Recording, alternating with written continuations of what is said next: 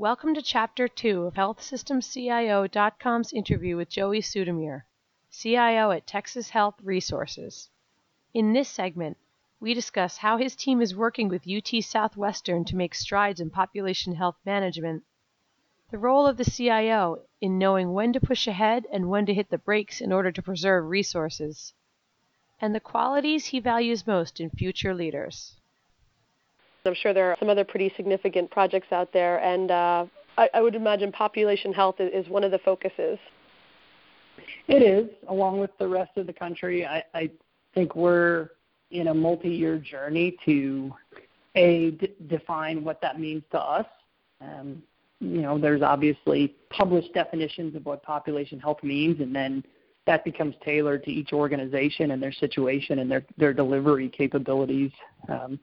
In our case, that is now part of the partnership we've had for about a year with UT Southwestern, and that partnership is called Southwestern Health Resources. And one of the things we have done in that partnership is create a population health services company that will eventually, as we grow our managed lives, service those types of population health needs. And so we've spent the better part of 2016 and now into 2017 working with business leaders of that joint venture to determine what technology they need to support and enable their pop health endeavors. Mm-hmm. And that involves representatives from both organizations? It does, yes. There's representatives both on the non-IT side, and then we've got a very strong and collaborative relationship with the UT IT department, who we work with now just as if we are extensions of each other. Okay, so it really seems like it's a deliberate approach, and as you alluded to before, not just jumping into something because it's an industry buzzword, but really looking at what are the issues that you're trying to solve. That's correct, and I think when I say we're Southwestern Health Resources, which is the combination of the two organizations, when we formed this partnership, we consummated it for the long haul. And so we're taking a very measured approach to understanding what we can do together to help the people in the communities we serve. And I'm so impressed with the leadership of both organizations because they had the long-term view of what we needed to do as an organization. And that's allowed us all to collaboratively travel down a little bit of a longer runway to figure out how we need to deliver these services in the best manner. And then obviously data is so important to that, so IT becomes a fundamental enabling piece of being able to meet our goals. Right. And is there something of a timeline at this point for when, or how things will roll out? Yes and no. We actually have a population of managed lives that started in 2017 that we're doing together, and so we do have some specific things we've got to accomplish this year from an IT perspective around shared tool sets and shared analytics. I think the longer-term vision is going to proceed in lockstep with our ability as a combined partnership to add managed lives to the portfolio. Right. Okay. So then part of that long-term strategy would include, I imagine, really using some of those analytics and getting the use out of the data that people have been looking forward to for years. Yes, and the good news is both organizations have pretty robust analytical capabilities to date. And so really the next opportunity for us is working towards figuring out how do we combine that set of analytics for the population that the Population Health Services Company is focused on, and that's what we're working through now. Okay. So in having these and other initiatives on your plate, is that really one of the challenges or opportunities with being CIO of a large organization, just knowing where to devote your time and how much? Most definitely. And I take my role very seriously to ensure that our resources have the best opportunity to be successful. Candidly, we're kind of pushing the limits of that with taking on the amount of organizational change we're taking on, and we have a lot of strategies to help mitigate those risks. But Yes, ultimately, I think one of my key responsibilities to both the organization and our IT department is to ensure we're finding the right balance between the need to continue to progress and what we can deliver effectively and efficiently. Right. You alluded to before about really how to manage that kind of change when there is so much, and not overwhelming your people, your team. And I don't think that I'm sure there's not an easy fix to that, but is there anything that you try to do to keep them engaged and not too overwhelmed? I certainly wish we had a magical elixir that could solve that, but I think it goes back to some of the fundamentals we talked about. Myself and my direct leadership team, we're very transparent with our ITS department. We try to keep pretty steady line of open communications.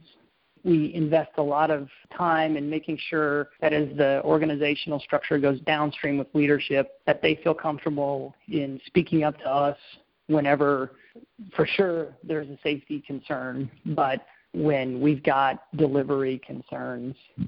And then I think our other responsibility as leaders is we can't send mixed messages. So we just went through our departmental goal setting exercise, and we very easily could have listed way more than is consumable.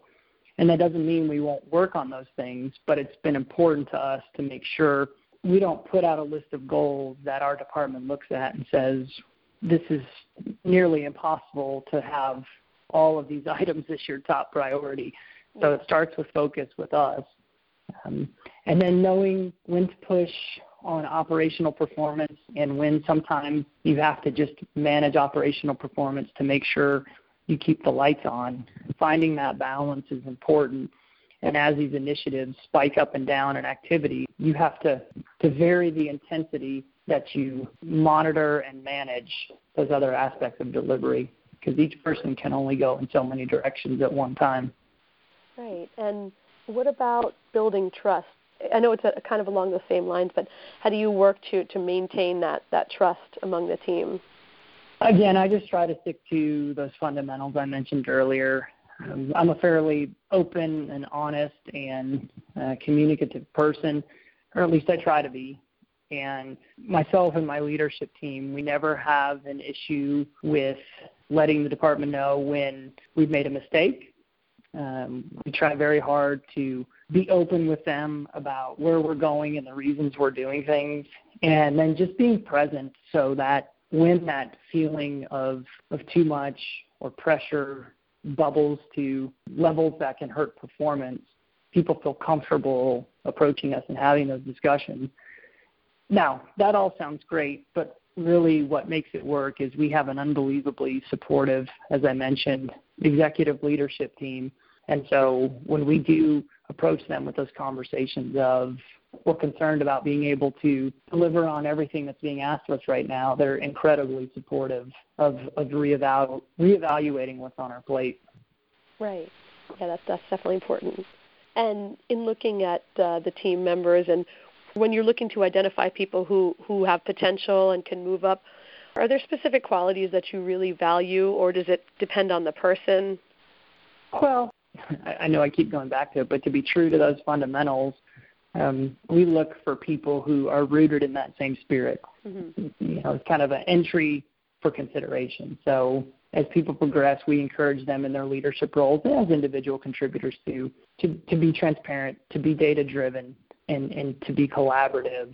And I think that's so important because we would not be effective in those if just I or one of my leaders demonstrated those capabilities routinely.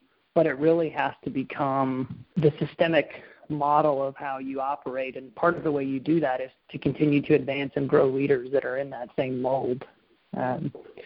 From my perspective, I tend to be attracted and look to advance people who first and foremost are organized in the way that they go about their business, because to me that portrays that they have a command on what they're responsible for and they have a solid approach to going about it. Now, that approach may or may not yield the positive results, and that's okay because we can course correct. But it's really important to me to have people demonstrate the ability to see the end goal, develop a roadmap, and then work towards execution. And then while you're executing, back to those fundamentals, if you can just be transparent, collaborative, and gain trust, we can work through any challenges that come along. Thank you for listening to this podcast from healthsystemcio.com. To hear other podcasts, visit our website or subscribe to our account in iTunes at healthsystemcio.com/podcast.